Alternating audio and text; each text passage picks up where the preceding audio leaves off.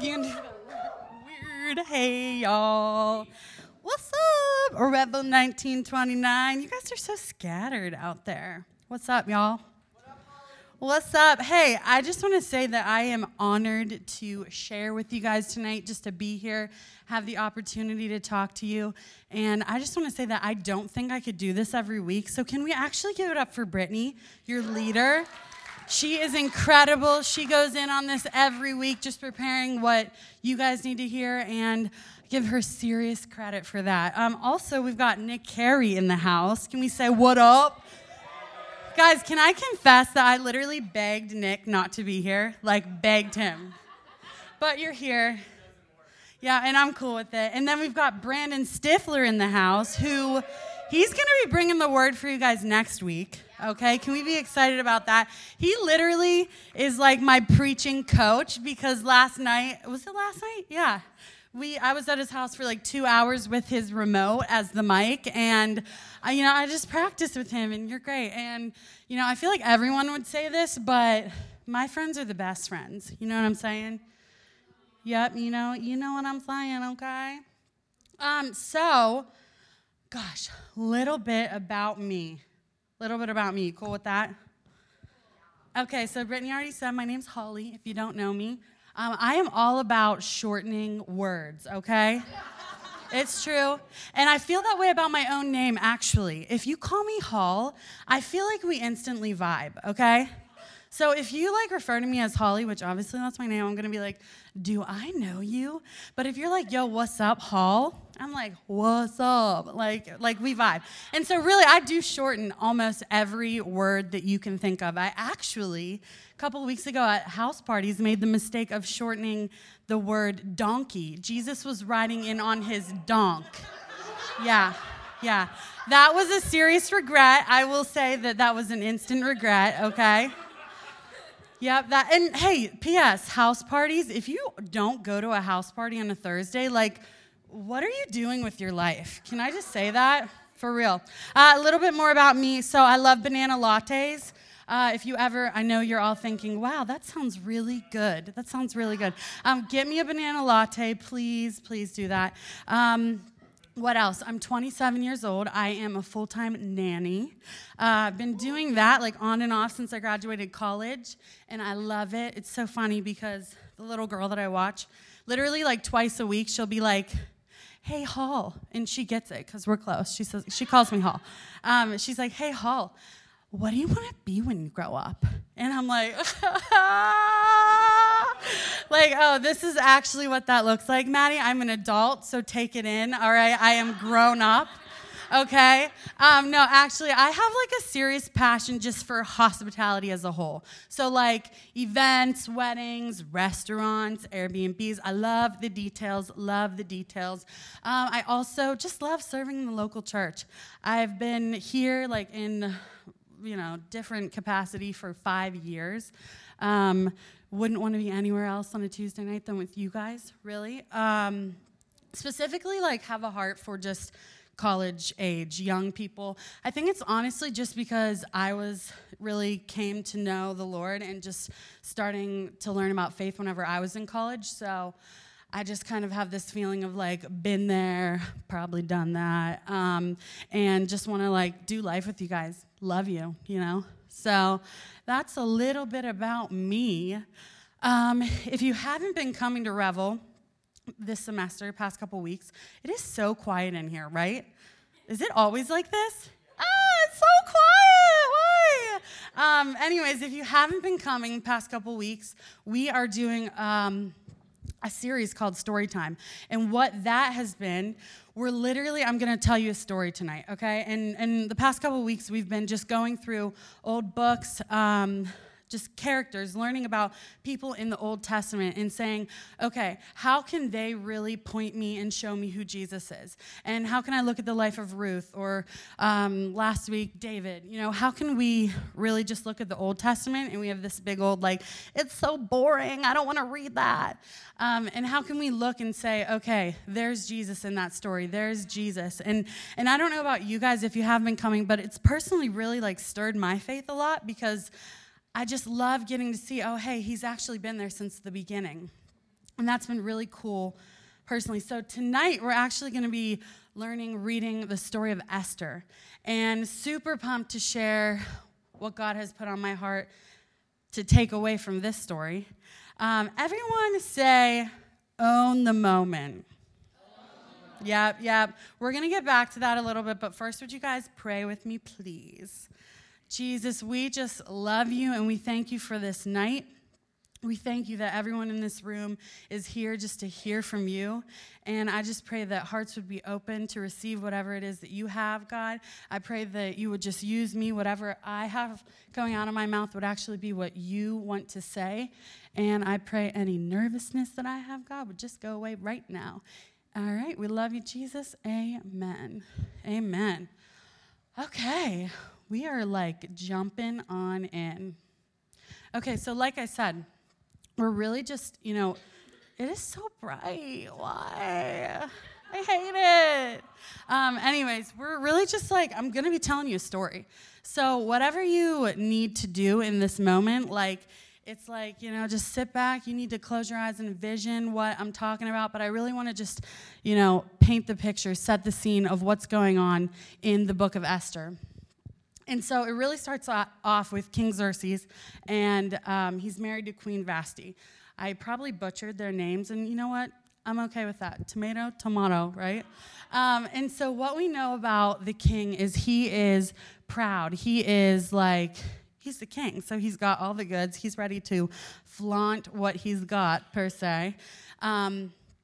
And something that I just want to let you guys know about their relationship is it's not like a relationship that you would think today, husband and wife, king and queen.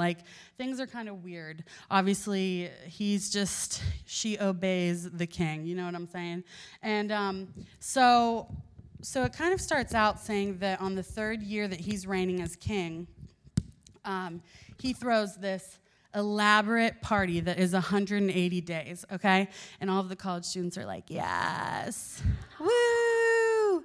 And awesome, super crazy party where he's just kind of celebrating his wealth and just kind of flaunting it, you know what I'm saying? And so it says that day 7 of the party, and then Queen Vashti, she's kind of over here doing her own thing.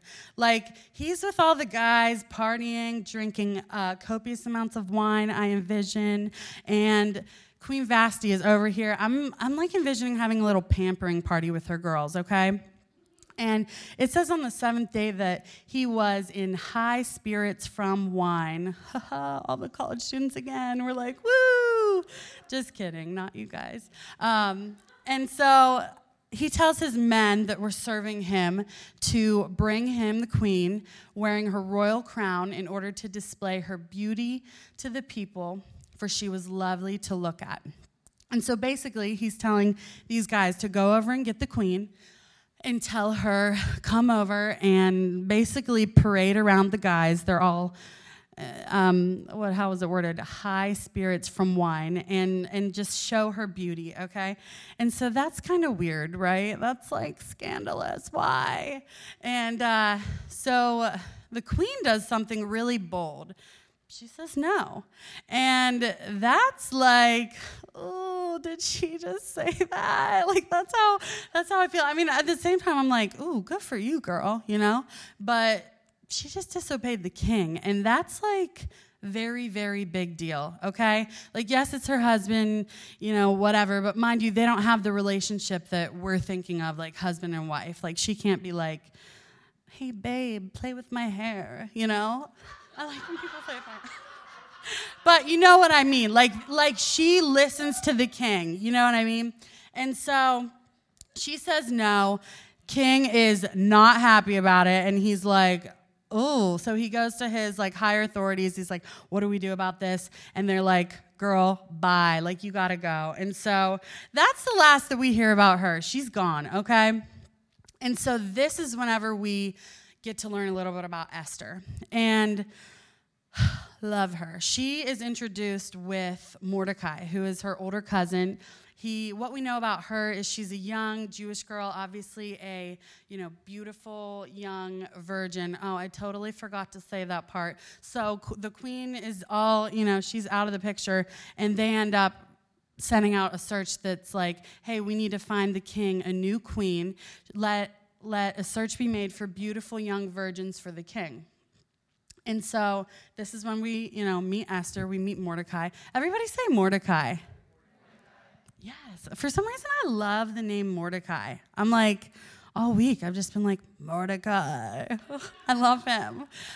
So anyways, Mordecai is her older cousin that raised Esther, and her parents are out of the picture. She's a beautiful young Jewish girl, and whenever this search is made, Mordecai is basically like, hey, you should be the queen. Like, we need to get you there. And picture this, like, we already know that she's going to be the queen, so and I'll tell you about that in a minute, but picture this like a rags to riches kind of situation. Like, this is, Esther, young, beautiful girl that's being raised by her cousin, and now she's going to be the queen, okay? Talk about started from the bottom, now we here, right? Well, kind of, I guess. And so Mordecai and her go to the palace. She goes, and it's basically like a bunch of young, beautiful virgins, and they're almost, I picture it like a weird version of The Bachelor, like Game of Thrones version, kind of, okay? And so they have to go through all of this different, like, beauty, pampering, blah, blah, blah. And it does say that Esther actually took favor with the king right off the bat. Like, he delighted in her beauty and won his favor and also won the favor of the people. And so keep in mind at this time that, like, it's not known that Esther's a Jew, okay? Like, this would be no good. Mordecai's like, this is forbidden. Do not tell anyone, okay? And so so she becomes queen, and she's kind of living in her own area of the palace. He's doing his thing. And Mordecai is still, they still continue this day-to-day relationship. Like, he'll be outside. It says that and when I say it, I'm obviously referring to the Bible, okay? Everyone catch that? Yeah, I'm going to say it a lot, I can tell. So it says that Mordecai, like, goes, back and forth, checking in on Esther every day and just seeing how she's doing. And they just have a really, like, behind-the-scenes close relationship because he raised her. He's basically like her dad. And so, like, they're so close that even one day Mordecai is outside the gates and he hears these two guards at the gate, guards for the king, like, discussing, they're, like, plotting to kill the king. And Mordecai's like, ooh, that's not good. So he goes and he tells Esther, and she tells the king, and the guards are killed, and all of that. Mordecai takes no credit for that. And so then we're introduced to one more character, okay? Are you guys following the story? Cool. So we're introduced to Haman, and he kind of steps in whenever the guards are gone, and he becomes like the right hand of the king. And so basically, he, like, whatever he wants to happen, the king's like, yeah, whatever you please, I'll sign off on it and do it. And so everyone kind of has to bow down to Haman. He's like new, and people have to show him respect, obviously, and honor. And there's one person that's not having it, and it's Mordecai. He's like, nah, I'm not gonna, like, bend my knee to you. And Haman is very upset about this, okay? He's like, basically, I want him to die, and I want all of his people to die as well. And so he goes to the king, and it says that he looked for a way to destroy all of Mordecai's people, the Jews, throughout the whole kingdom. And the king is all right with it. He signs off. He's like, that's fine. And they send out a decree to all of the people just saying, like, hey, the Jewish people are about to die. I don't really know what it said, but essentially that's the point. And so obviously Mordecai, he's like, he's devastated. All of the Jewish people are like, oh, shoot, that just happened. And so Mordecai, it says that he goes outside of the gates and he is essentially just like wailing, like, I'm not sure what's going on there, Carson. He's wailing, and Mordecai is just so upset, and it says that he's fasting and weeping and just like losing his mind because his people are about to die. And Esther, she catches wind of what's going on with Mordecai. And she's obviously distraught too because this is her dude, right? And so she sends her, she has like attendants, servants. And so picture their relationship, though they're very close, it's kind of like they have a messenger because her servant will go and tell Mordecai and then come back to Esther and so on. And so she sends her servants out to see Mordecai and he explains everything to the servants. Like, this is what's happening. You need to tell Esther that she needs to go to the king and plead to save the Jewish people and save her people. And so this is kind of, I want to give you a little bit of scripture. It's going to be Esther 4:11. So this is just to give you the conversation that's going on between Esther and Mordecai at this time, okay? So this is her response to Mordecai. She says, all the king's officials and the people of the royal provinces know that for any man or woman who approaches the king in the inner court without being summoned, the king has but one law, that they be put to death unless the king extends the golden scepter to them and spares their lives. But 30 days have passed since I was called to go to the king. So she's saying this to Mordecai. Once again, remember that their relationship isn't like what you would think, king and queen are. So she's basically saying, like, I can't go to him. Like, I'm yikes. And so goes on to say in Esther 12, when Esther's words were reported to Mordecai, he sent back this answer. Do not think that because you are in the king's house, you alone of all the Jews will escape. For if you remain silent at this time, relief and deliverance for the Jews will arise from another place, but you and your father's family will perish. And who knows but that you have come to your royal position for such a time as this? Okay, we can go on to the next one too. Then Esther sent this reply to Mordecai. Go gather together all the Jews who are in Susa and fast for me. Do not eat or drink for 3 days, night or day. I and my attendants will fast as you do. When this is done, I will go to the king, even though it is against the law, and if I perish, I perish. So Mordecai went away and carried out all of Esther's instructions. So basically, just to paint a picture, she's like, oh, and also just be reminded that, like, the king does not know that Esther is a Jew. Nobody knows this yet, okay? And basically, she's saying, like, I'm willing to do this, but I realize what the consequences are. That, obviously, this is not what you do. You don't go make requests to the king, but I'm willing to do it. And so, let me just get a little bit further here. So, just to kind of summarize the rest of this story, Esther goes to the king, and it basically says that she had immediate favor with him. I mean, once again, like, he loves Esther, so we're good. And he sticks out his gold scepter and is like, what do you want? I'll give you all of it, basically. And she's like, well, I actually want to plan and host a banquet for you and Haman. You guys remember Haman? He's the new right hand of the king, and honestly, not very cool guy. But so the king says yes. And as they're preparing for the banquet, funny little note, side note, I guess, not really, but the king is going through like some records that night, and I just picture it like reports of what's been going on or whatever, and he reads that Mordecai was actually the reason that those two guards were caught for plotting to kill him, because he didn't know that before.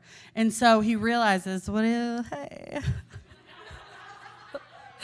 And so this is a big deal, because he's like, oh my gosh, I need to honor Mordecai. Like, how am I going to do this? And so he goes to Haman and he's like, how would you honor someone? You know, blah, blah, blah. And Haman thinks that it's about him, okay? Haman's all, and I'm laughing at this point because I know how it ends. And I'm really like, haha, Haman. But so Haman, mind you, in the middle of this is in the middle of figuring out how to kill off the Jewish people and how to kill off Mordecai. And so he asks Haman how to honor someone and blah, blah, blah. And then they go to this banquet, and they're sitting down. This is the king. This is your girl Esther, and this is Haman.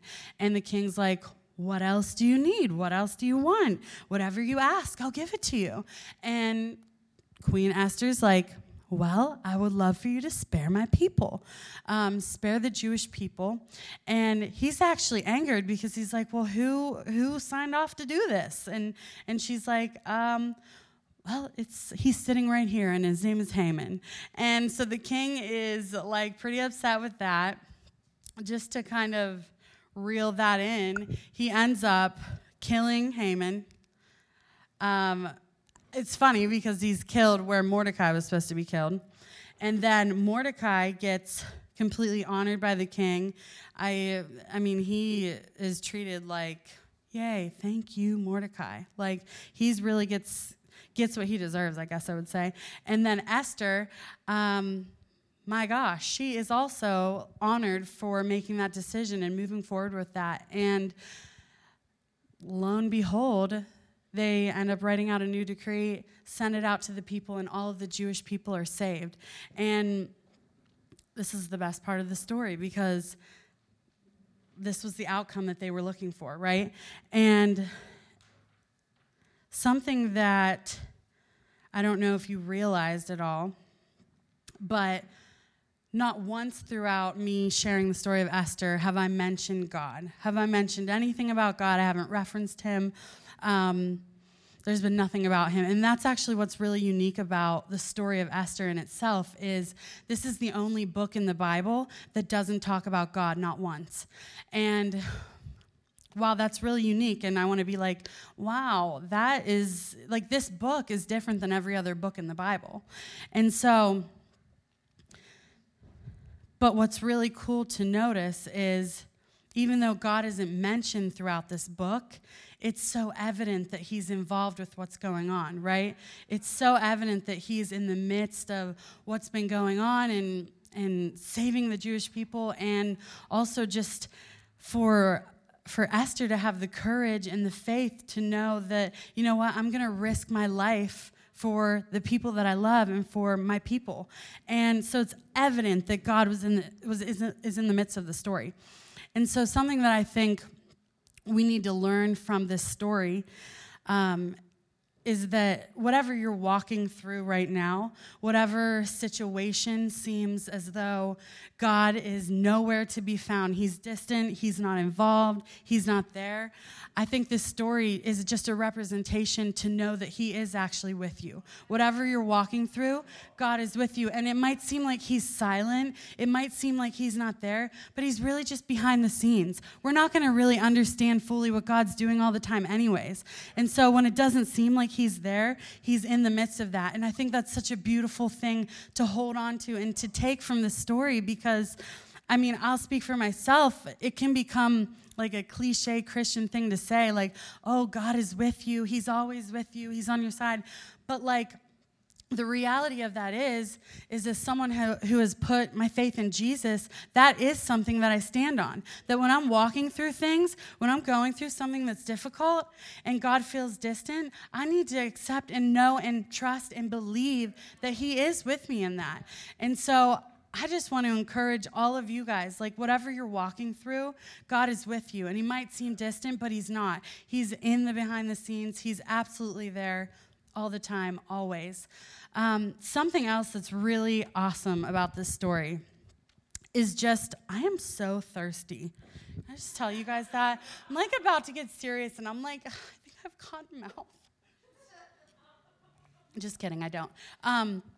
So also something that's really awesome about this story is just to see Jesus in it, right? It's to see the similarities with Esther and Jesus. So we look at Esther and we look at her life, and what did she do? She literally risked her life, put everything, knowing what the consequences could be to ultimately save her people. And, the key scripture that everyone knows from the book of Esther is 4:14, is it like, this is the time for which you were created for. And ultimately, that was the time for which Esther was created for. Like, she saved the Jewish people. And that's amazing, but there's such a similarity with Jesus, because what does he do? He ultimately has a time as well. You can read so many times in the book of John, Jesus is saying, and we're reading it in house parties right now, so this should relate to some of you guys, but he says so many times, like, my hour has yet to come, my time has not come yet, and he says that over and over again, but it's leading up to a moment. It's ultimately leading up to Jesus' moment, which is what? It's him being crucified on a cross for the sins of the world, okay? And so ultimately Jesus has this moment, just like Esther did. And that's huge. That's huge to just see the correlations of that. But I think that it's sad because oftentimes we get stuck in this thought process of, our lives we're going to have this big moment like Esther did, right? We're going to have this big moment that's going to reveal to us our purpose. This is going to happen and everything's going to make sense, and this is why I was made to live. And I don't know what that is for you. If you're waiting for a moment, like it might be, I'm going to graduate college and get this dream job, and then it's all going to make sense. My life is going to be great. This is why I was created. And honestly, I'm speaking to myself too, because for so long I lived in this, when I have a family, when I have kids, everything's going to be perfect. This is, going to reveal my purpose. But I think that we miss out on so much when we live with that mindset that we're waiting for our purpose to be revealed, because ultimately, if we really look at it, and I want our perspective to shift a little bit tonight and realize that Jesus' moment on the cross is actually our moment. Okay, it already happened. And so that's for us to walk in every single day. Today, tomorrow, next year, next month. Jesus' moment is your moment. Okay, your life doesn't have to come down to one key thing that's like, this is going to define me, because that already happened when Jesus died for you on the cross, right? Right? And so I just really want to give everyone an opportunity to respond to that in the room tonight. So if you guys could just close your eyes, bow your heads, just for a moment of privacy with Jesus, time with him right now. And I do want to pray for two groups of people. The first group I want to pray for is just anyone in the room where you're like, hey, I've never actually realized that Jesus' moment was my moment. I've never actually realized that when Jesus died on the cross, that it was for me, that it was for my sin, that it was for everything that I've done, that he's forgiven me of that.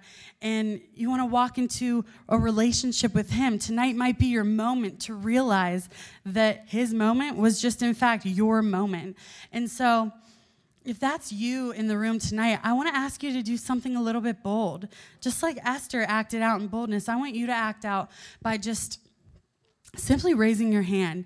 And what that does is it has literally nothing to do with raising your hand.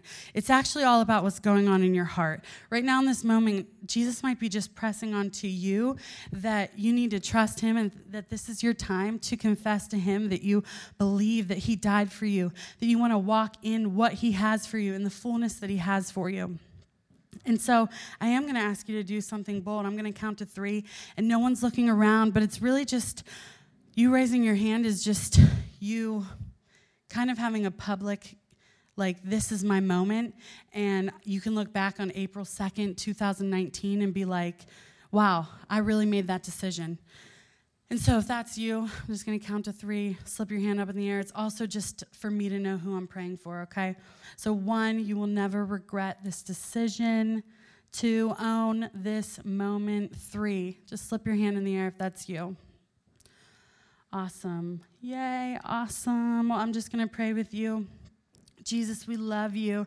We just thank you for every person in this room, that they're not here by accident. I just pray for anyone that has just made the decision to really own your moment and to say yes to who you are, God. I just thank you that right now you're filling them with your Holy Spirit and just joy and everything that comes from you, Lord. And we just love you so much, and thank you for this opportunity that we get to do that and that we get to be a part of people's journey and people's moments, God. We love you, and we pray this in the name of Jesus. Yes, and will you give a little round of a woo-woo for anyone that raised their hand? I didn't know how to word that. If that's you, talk to someone on the team. Get a Bible. We just want to celebrate with you. And then also just close your eyes for another second. I'm going to pray for another group of people. I just want to pray for anyone that feels maybe like they have a situation that they feel that God has been distant, or they feel maybe that they're walking through something right now and you genuinely feel like you just need to be reminded that God is with you, that he is walking through whatever you're going through. And you just need that reassurance tonight. If that's you, will you just raise your hand? Cool. Not cool, but cool. I'm raising my hand with you guys. Okay, I'm going to just pray. God, we just thank you again for everyone that's in the room. I just pray that anyone that has raised their hand, Lord, that you would just be giving them a realization of your nearness, of your presence, of your constantness, God. I just pray that you would be in whatever situation they're in right now, God. And even though they might not see you, God, that they would leave this room tonight feeling full of faith that you're in it with them and just trusting that they're going to get to the other side of it, God. And we just love you. We pray this in the name of Jesus. Amen. Woo! That's all that I have for you guys. We're going to do Connect Group.